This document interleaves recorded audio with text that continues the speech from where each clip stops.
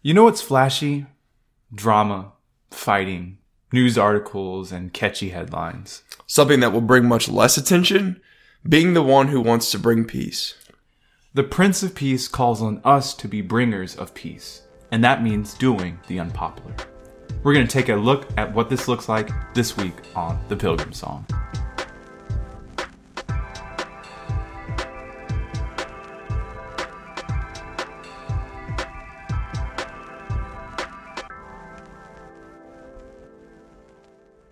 Welcome to the Pilgrim Song, episode 29. I'm Alexander. And I'm Charlie. And we're your favorite interracial friends here to talk to you about Jesus.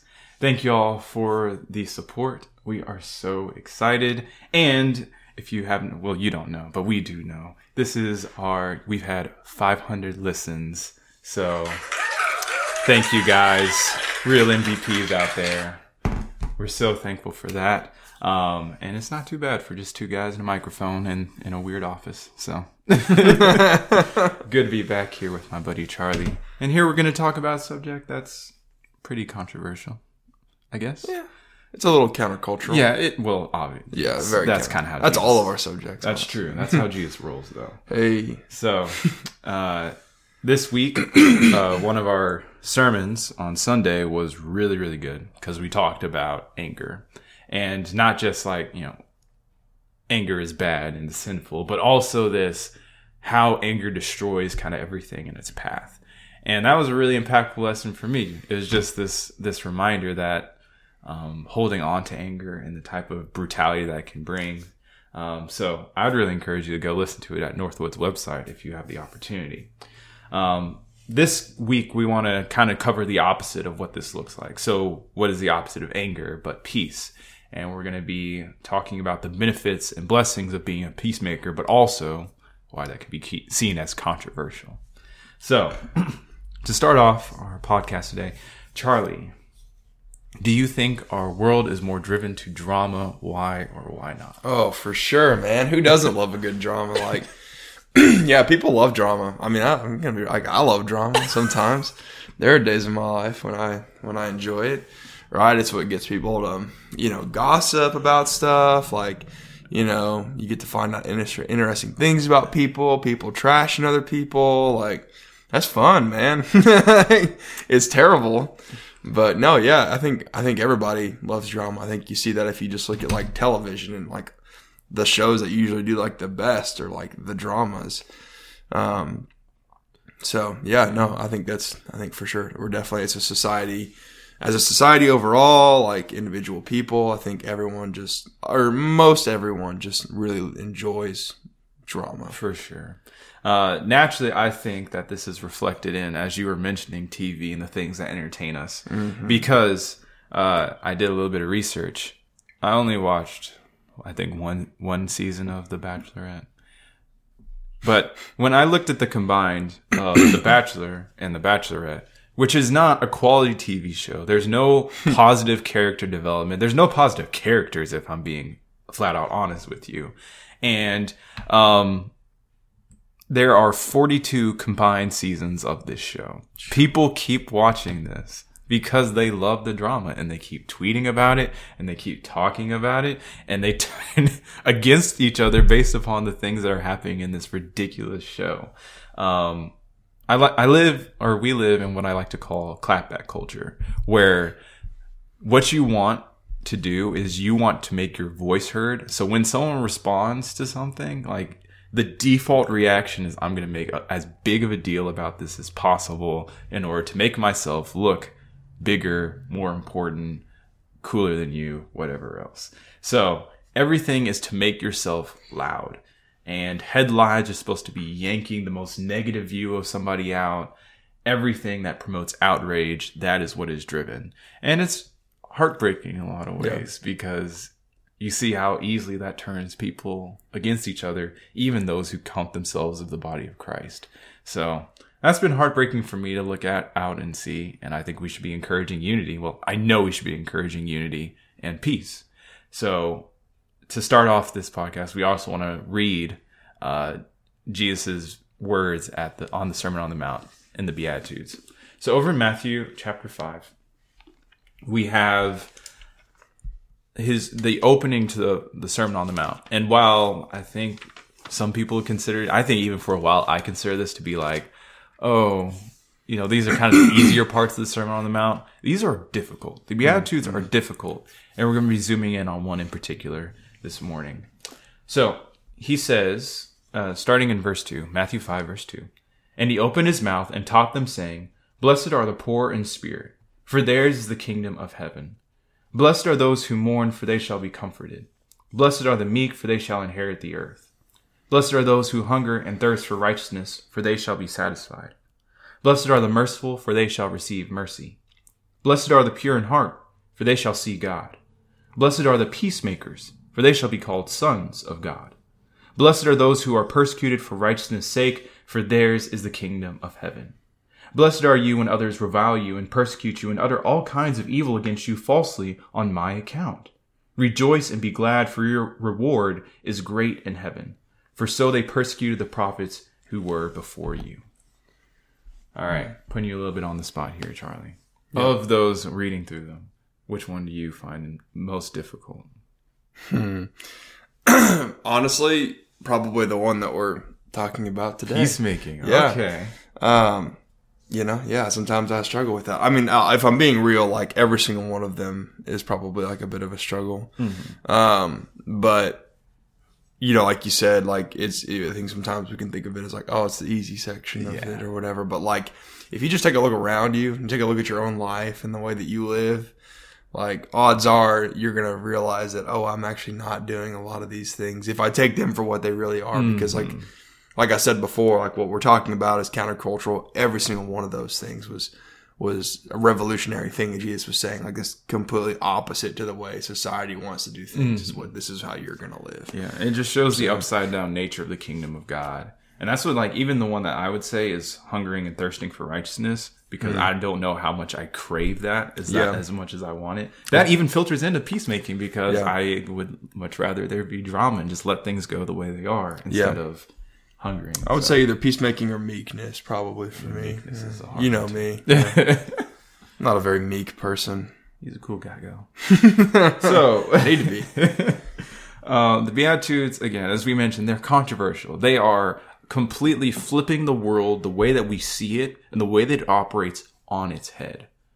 And the one that we're talking about this morning, as Charlie mentioned, blessed are the peacemakers, for they will be called sons of God. That is really controversial, because we can go into more extreme examples. Sure, okay, maybe not everything is The Bachelor, but there are situations where someone genuinely harms you or harms your family, and then making peace with that person, like, that's unacceptable, right? They deserve justice and all that type of stuff. And being a peacemaker doesn't mean that you don't strive for justice either, but it does mean that you are going to seek peace with all people.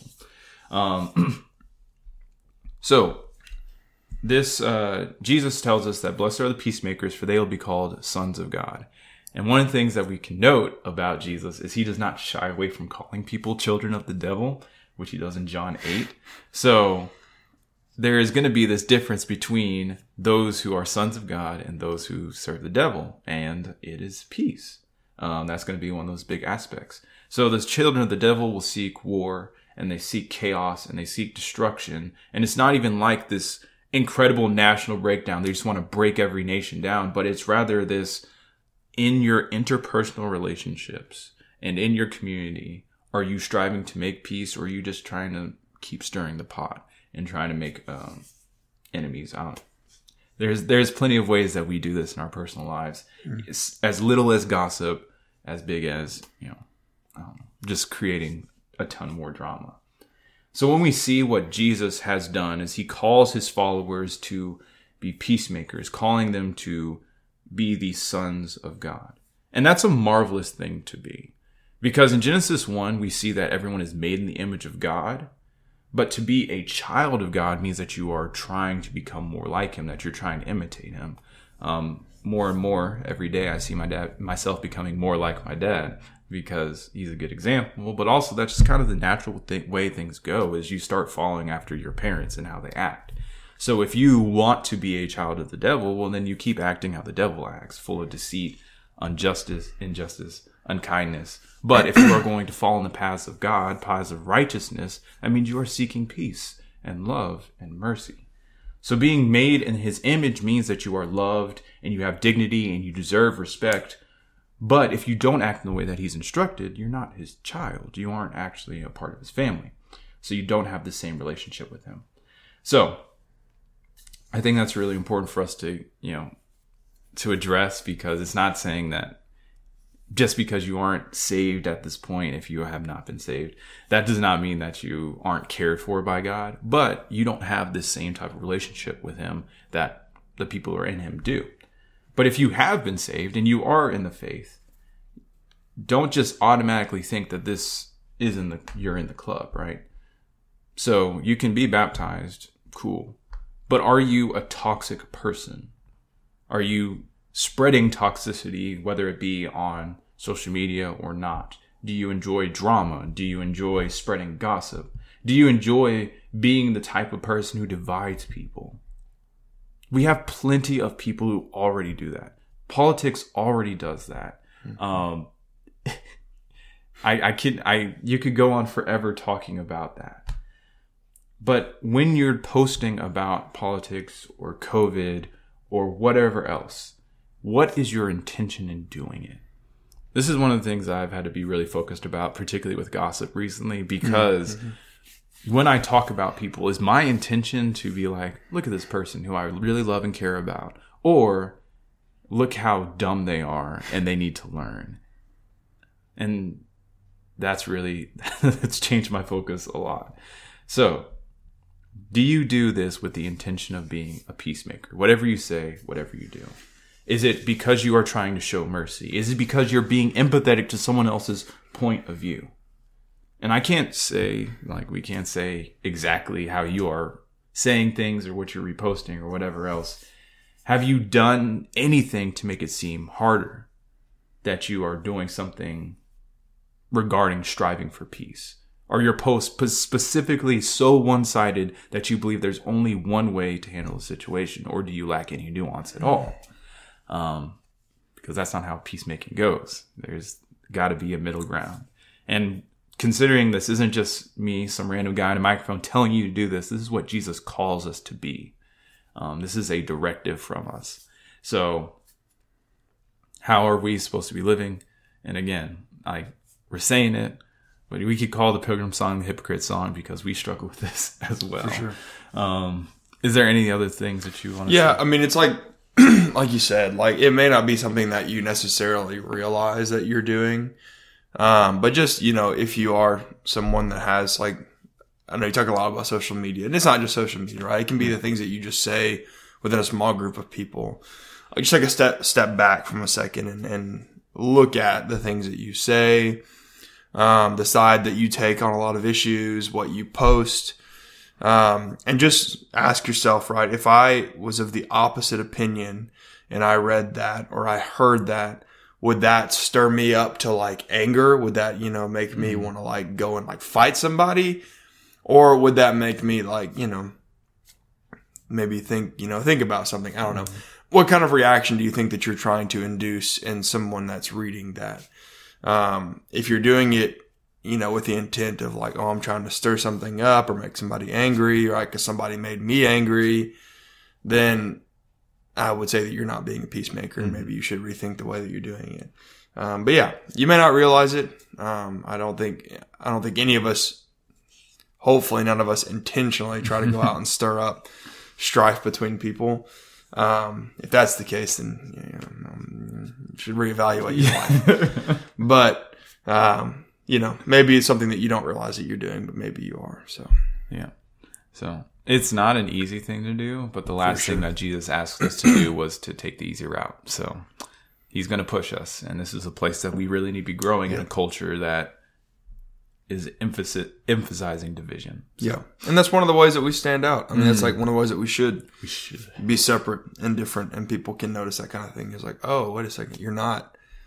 Our preacher was talking about in his lesson on Sunday, right? He had a friend that noticed the way his family acted and how they worked with one another, how there wasn't like strife between them. And the guy, I think, like asked Seth, he was like, well, maybe is it like your religion? He's like, is that why your family is so like peaceful and you guys handle issues like so well? But that's just because I think they're living like what Jesus said, right? Yeah. They're being peacemakers, right? Not just out in society, but like within their home as a family. Yeah. And so people notice that kind of thing. Like, oh, you're not somebody like stirring up drama or like, it's so different. Just as they notice the positive, they're going to notice the negative. So if we act like everyone else, they're going to notice that too. For sure, yeah. So as we come back, we're going to go over to 2 Corinthians, talk about a really cool passage that Paul talks about. So we'll be right back.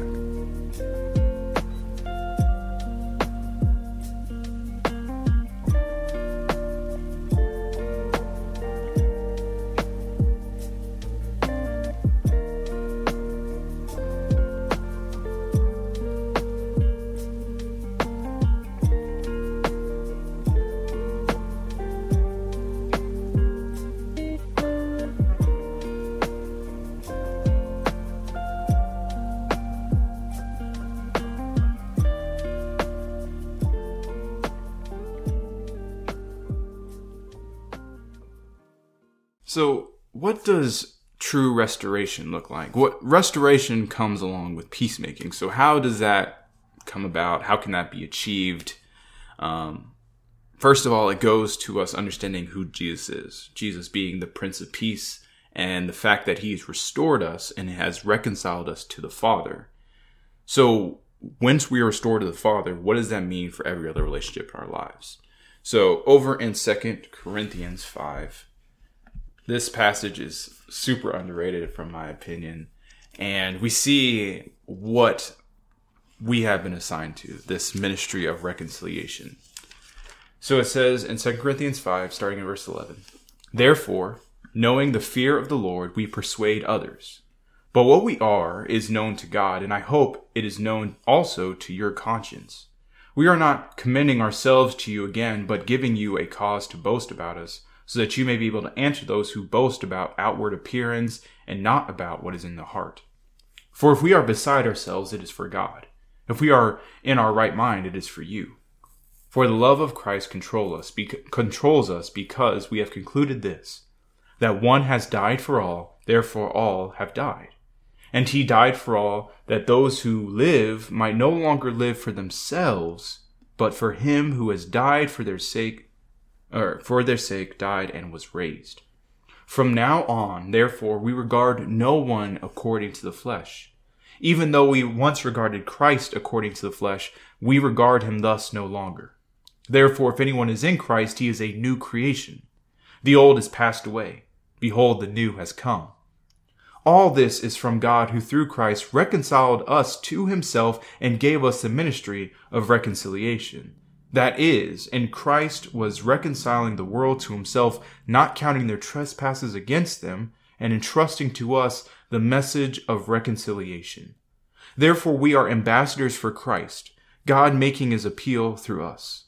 We implore you on behalf of Christ to be reconciled to God. For our sake he made him to be sin who knew no sin, so that in him we might become the righteousness of God." So, there's a lot of power in these couple of verses here. First of all, he mentions that he is willing, like in verse 13, he talks about how he is willing to be foolish for the behalf of God. And that's something I've struggled with, because I always try to find the most rational, logical way to get around or to talk about the Bible. And I believe that there is rational, logical ways to think about how scripture is. But parts of it are foolish. I have staked my life in the belief that a guy died and rose from the dead. That's going to be crazy. So I have to start learning to accept those things and being like, yeah, that's the way it is. I do believe that a donkey talked to a guy. Like, I do believe a guy got eaten by a fish and then spat out 3 days later. It's just the way it is. So I have to be willing to be like, yeah, some of the ways that God operates, I don't understand. And I'm willing to say, cool, I don't know how he works entirely, but I do believe he does work in this way. So he's willing to be a fool for the sake of the gospel. And the message of the gospel is that Jesus died for all people, rose from the dead. And through that blood, we can be reconciled to the Father. And again, that's something I don't know how it works, but I believe it does. Right. And that's what's made me right. Yeah. And with Paul, like, especially because, like, not only, was he raised like as a very like devout Jew and would have sat on the Sanhedrin Council eventually someday, super knowledgeable. So when he became a Christian, all of those people would have thought that he was foolish. Mm-hmm. But then, so like he like all of his Jewish friends that he would have had growing up, like he wasn't in the church, so he didn't really know any other Christians. The ones that he did know are the ones that he was killing. And so like all of his friends would have been like, wow, you're like so dumb. What are you doing? But then he's the one that is sent into the world, like into all the Gentiles who would have been like even more so thought that he was crazy, had even less friends in that sense. So like, he had no one to come back to that supported him because all of his friends growing up would have thought he was a fool. And then he was sent out into the world where he was not surrounded by Christians at all, very completely different people than even Jews. They don't even know who God is or think he's just some crazy guy. So like Paul's like double the amount of blood. Oh yeah. I didn't even you don't even consider how crazy that would have been to to the Jews obviously, but then to the Gentiles, it's like here's this Jew going out and telling us to worship worship the one God. Yeah. So Paul was willing to be crazy, and we have to, not like crazy, but we have to be willing to, we believe things that don't make a lot of sense if you're looking at it from a purely naturalistic basis. So we have to be willing to go and put it out there. What this means for us is that once we have accepted this message of the gospel, once we believe in who Jesus is, once we've been baptized, we go through this process, then it means that we are not living for ourselves anymore. That's one of the hardest parts of Christian faith to me, is because Alexander's still in there. He really wants to fight it out. He really wants to react in unkind ways when people say stuff. He wants to act in a specific way, but we are reminded that our lives are not ours anymore. And so Paul's life didn't belong to Paul anymore. Our lives are not supposed to belong to ourselves. So it's not about fighting back. It's not about doing whatever I can to make myself look the most intelligent in every situation. That are supposed to be focused on peace, because we have been reconciled to the Father and we did not deserve that. So through reconciliation, we're supposed to be also doing the same thing for the rest of the world.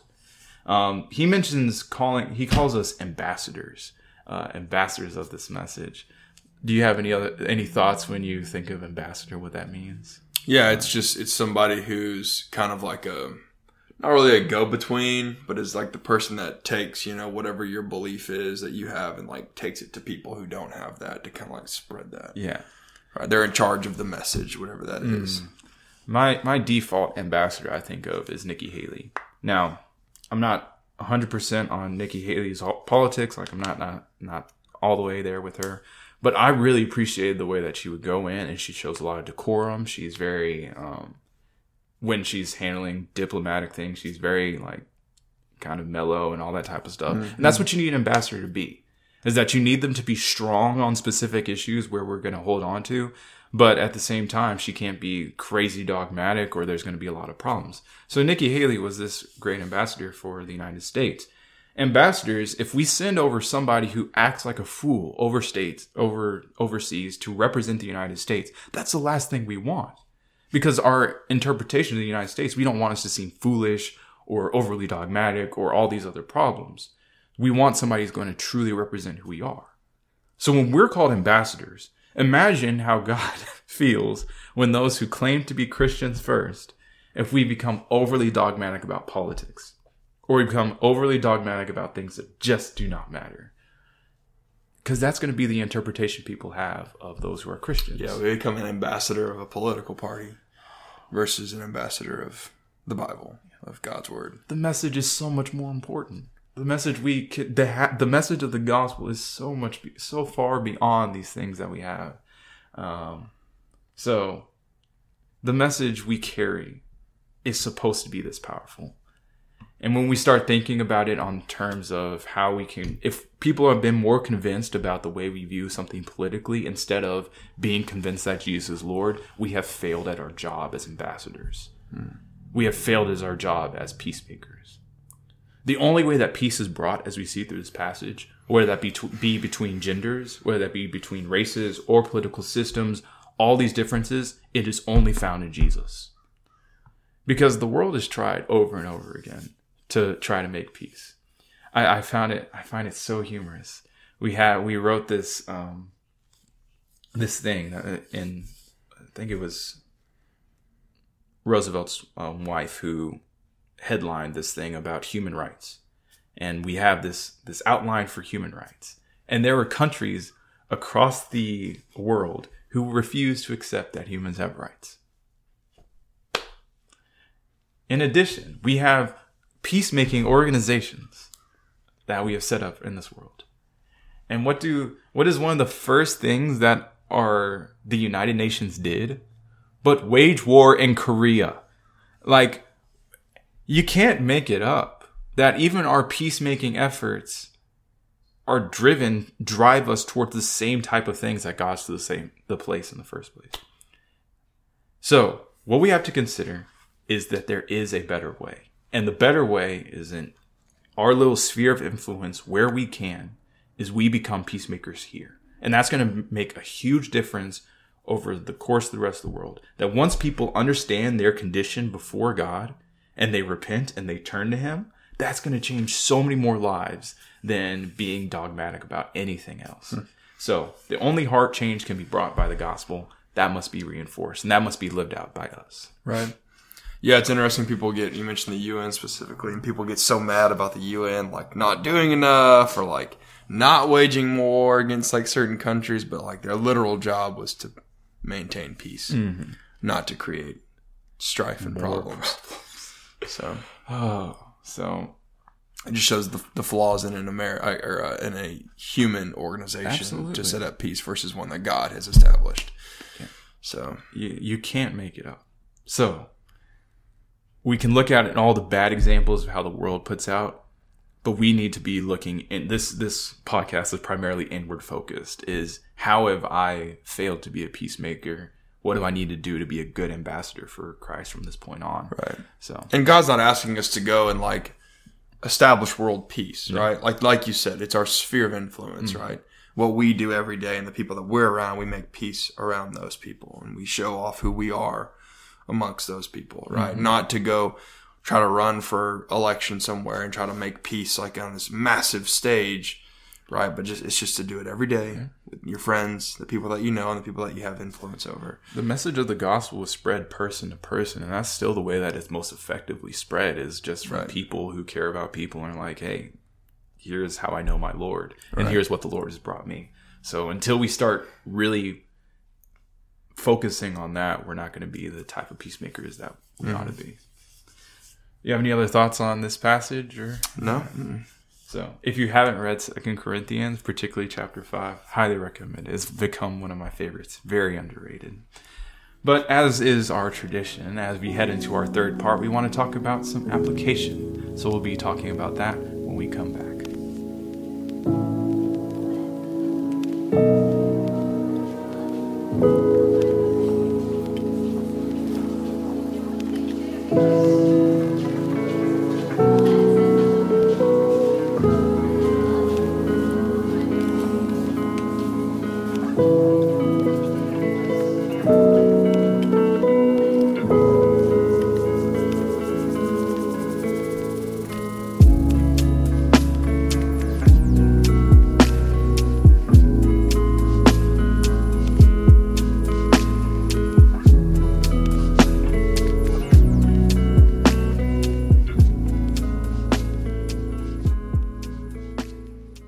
So how can we be actively peacemakers in our lives? Perhaps that's the question you've been asking as we go through this podcast, and that's a good question.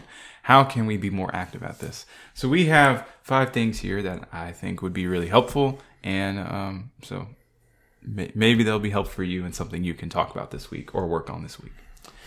My number 1, I think, is to avoid extremes on any position.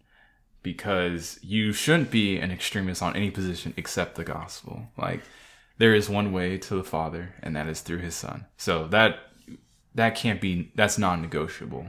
But when we talk about worldly things, particularly among Christians, we're going to have different opinions. Like, that's just the way that people are. Different life circumstances, different parentages, all this type of stuff factors into how we see the world, how we think the political system needs to operate, all these types of things. So we need to avoid extremes on any position, because a lot of times what happens when we become an extremist is we stop seeing people on the other side as people and we see them as opposition. And the second we do that, we're no longer going to be the type of people we need to be as Christians. So sure. I'd encourage that. And I think even like within the gospel too, I think that's important as well. Like you mentioned, like except for the gospel, but even like within the church, right? There are things that we're going to do and that we're going to believe and that we're going to interpret that's just going to be wrong, right? There may be something that, we think is true that maybe we've misunderstood or misinterpreted. And so if we become so extreme in our ways, like within the gospel and our beliefs within the gospel, and we're completely unwilling to, maybe listen to someone else's opinion on something, maybe reevaluate that, right? We can become very pharisaical in that. And that's the other thing that we want to avoid too, is like even within the church and within our own Christian beliefs, is that we don't want to become an extremist within that as well and become so set in our ways that we're not even open to the idea that, hey, maybe we're misinterpreting a certain scripture or the way that we do something in service, something like that. Right? For sure. You obviously don't want to compromise on the word. Yeah. For sure.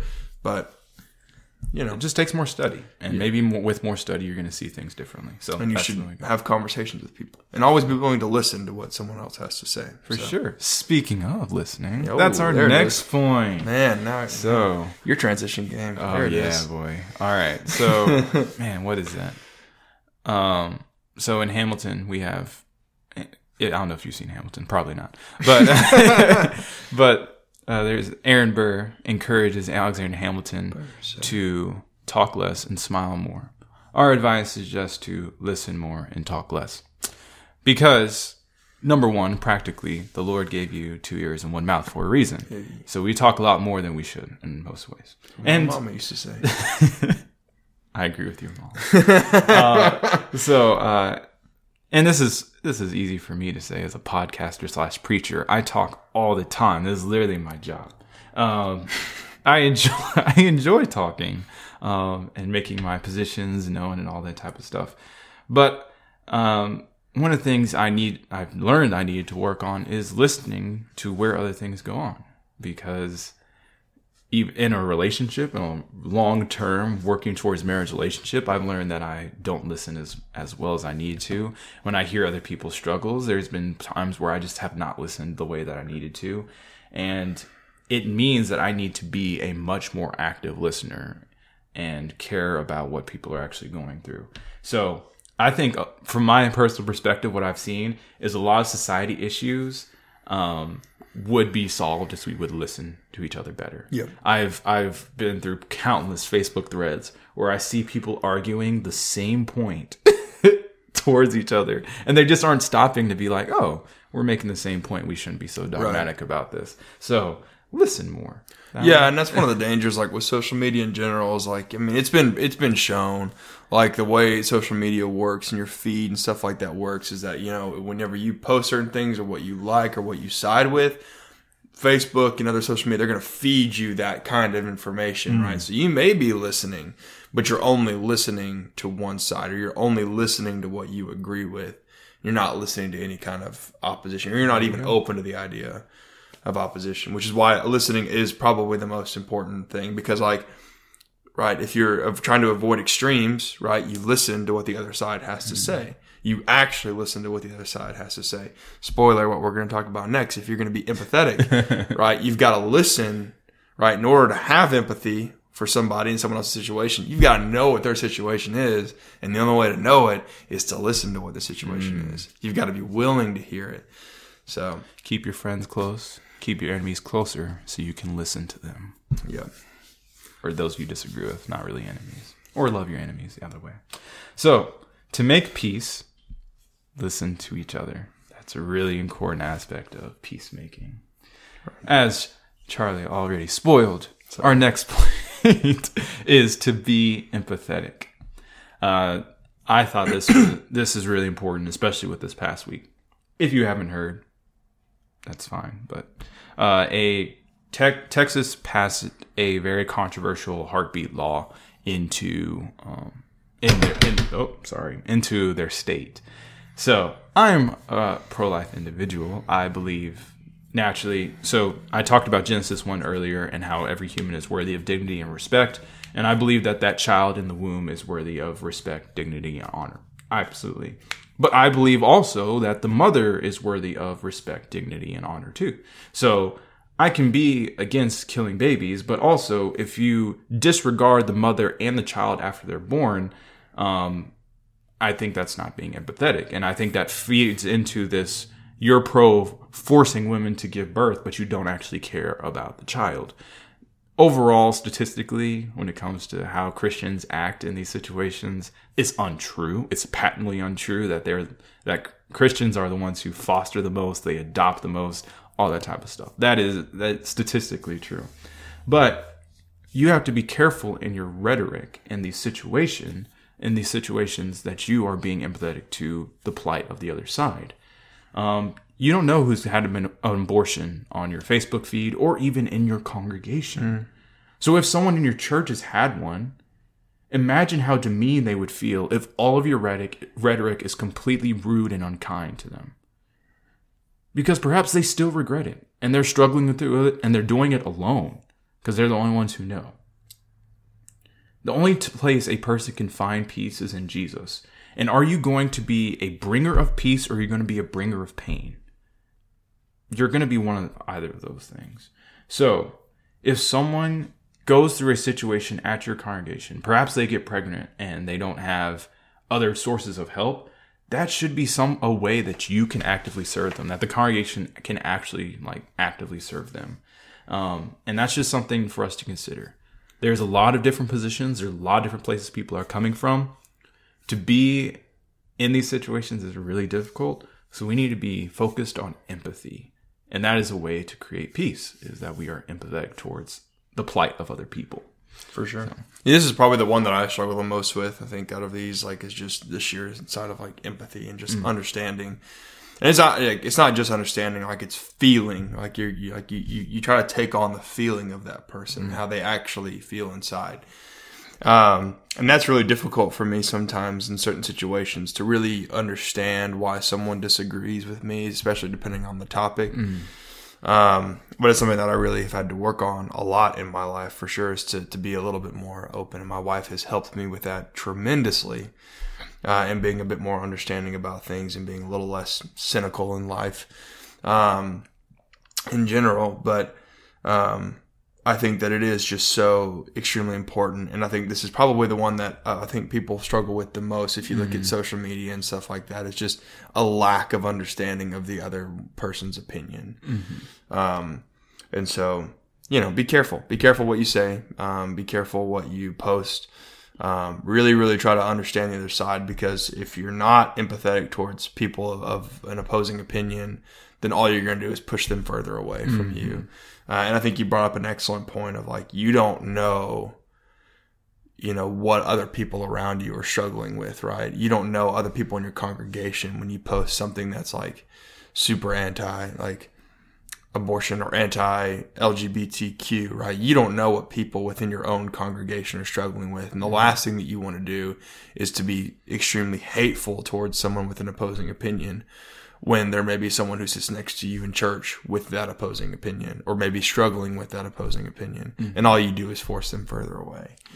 And I think that's where a lot of people look at the church and see the hypocrisy in it too, is because we're supposed to be loving. We're supposed to be, these Christ-like people, but in the reality situation is we're not loving. We don't love other people. We don't listen to what other people have to say. We're very one-sided. Yeah.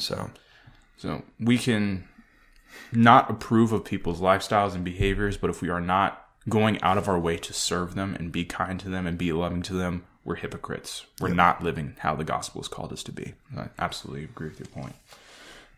Empathy. It's tough. Empathy. It is very tough. But it's important. C.S. Lewis's advice on that is, though, just act as if you did, and then you'll find yourself coming to a point where you are. Fourth point, is to pray before, during, and after conversations or interactions. And I think like there are situations that perhaps that when you need to go talk to somebody, and this is going to be a little bit of a tense situation. If you don't go into that situation praying to the God of the universe to give you peace and help you to make peace in the situation, what are you doing? I've been in that position before. A lot of times where I'm stressing over this thing, and then I'm like, oh, I should probably pray about it. And it feels much better right after. So we have to take into consideration the one who said, I will be your peace. So we need to be reaching out to him. And I think this also goes without saying that before every Facebook comment, you should do that as well. Is this going to encourage someone? Is this going to strengthen them? Is this going to help someone grow closer to Christ? If that is not my goal when I speak, if that is not my goal when I post, then I don't think it's worth posting. So we need to seek to glorify God, and we need to seek to ask for his help when we are going through situations. Because the reality is people are frustrating and people can be annoying. But when we read over Matthew 5, blessed are the peacemakers, it doesn't say blessed are the peacemakers only when people aren't annoying. So we have to go out of our way and strive to be that no matter what situation we're in. Yeah, when I think about this idea of like praying before, like I think about Nehemiah kind of comes to mind, like at the beginning, when he was the cupbearer to the king, and he knew what he needed to do because he was called to go and help his people. And we see that before in Nehemiah chapter 2, in verse 4, it says, the king said to me, what are you requesting? It says, so I prayed to the God of heaven, and then I said to the king. Like that's like the first thing he does. Like he knows what he needs to tell the king, and he's really like scared about it, and he's really worried about it. And so like right before he, like literally in between the king's question and his response, he prays before that to give him strength and to give him help as he makes his request. It works out really well for him. So yeah, I think that's so key. I just don't understand how I have failed this aspect of my life so much, where God has given me this automatic line to him that when I'm stressed and when I'm struggling, or when I'm about to say something completely rude, I don't even consider that's the first place I should be looking. Yeah. So just as Nehemiah looked that way first, that's a place we need to go as well. Yep. And for our fifth and final application for this week, I have on my script, insert your name here is dead. So for me, naturally, that means Alexander is dead. Now, however you would react in a given situation, whether it be a stressful one or a not stressful one or whatever else, that's not how you react anymore, because Christ lives in you. I've been reading through Mere Christianity recently. I really love that book. If you haven't read it, again, highly recommend. But C.S. Lewis calls it the Christ life. He uses that a lot. And I really love that. What does the Christ life in you do? What does the Christ life in you react to? Does it react in a place that drives you towards peace or towards more chaos and dissension and all that other stuff? Because if it's leading you that way, that's not Christ's life, that's yours. That's the life that you've supposed to have put to death. So since this life no longer belongs to you, you don't react the same way that you would. You react how Christ would. So everything that you're going to be doing and striving to be is to make peace in a situation. You're going to make the best effort. That doesn't always mean that's going to work out. I don't think this is a magical solution that everything, if you use these 5 things, then you're magically going to have peace everywhere you go, because Jesus didn't as the Prince of Peace. But our goal is to act how Christ would act, no matter how that means other people will take it. So acting how Christ would act is the goal. That's what it means to be a part of the Christ life. So we need to take that seriously, and we need to be actively peacemakers, reminding ourselves that it's not me who lives anymore. And Jesus gives us a lot of examples about this, because Jesus did not, like, he stirred up, there was a lot of issues that were stirred up because of him, specifically like with people of the opposing opinion, like the Pharisees. And we see Jesus dealing with the Pharisees a lot. We have a lot of examples with how Jesus dealt with people who disagreed with what he was teaching. And so that's like one of these topics that we really can get a really good example from Christ, like a practical example from Christ as to really how to handle those situations, right? We can look at exactly how Jesus formulated his responses, how he treated them, how he talked with them, and that's exactly how we should be with people who maybe disagree and things like that, right? And dealing with people who maybe don't think like we do. For sure. So, yeah. I'll put that in there with the caveat that if you just go around calling people a brood of vipers, that's her.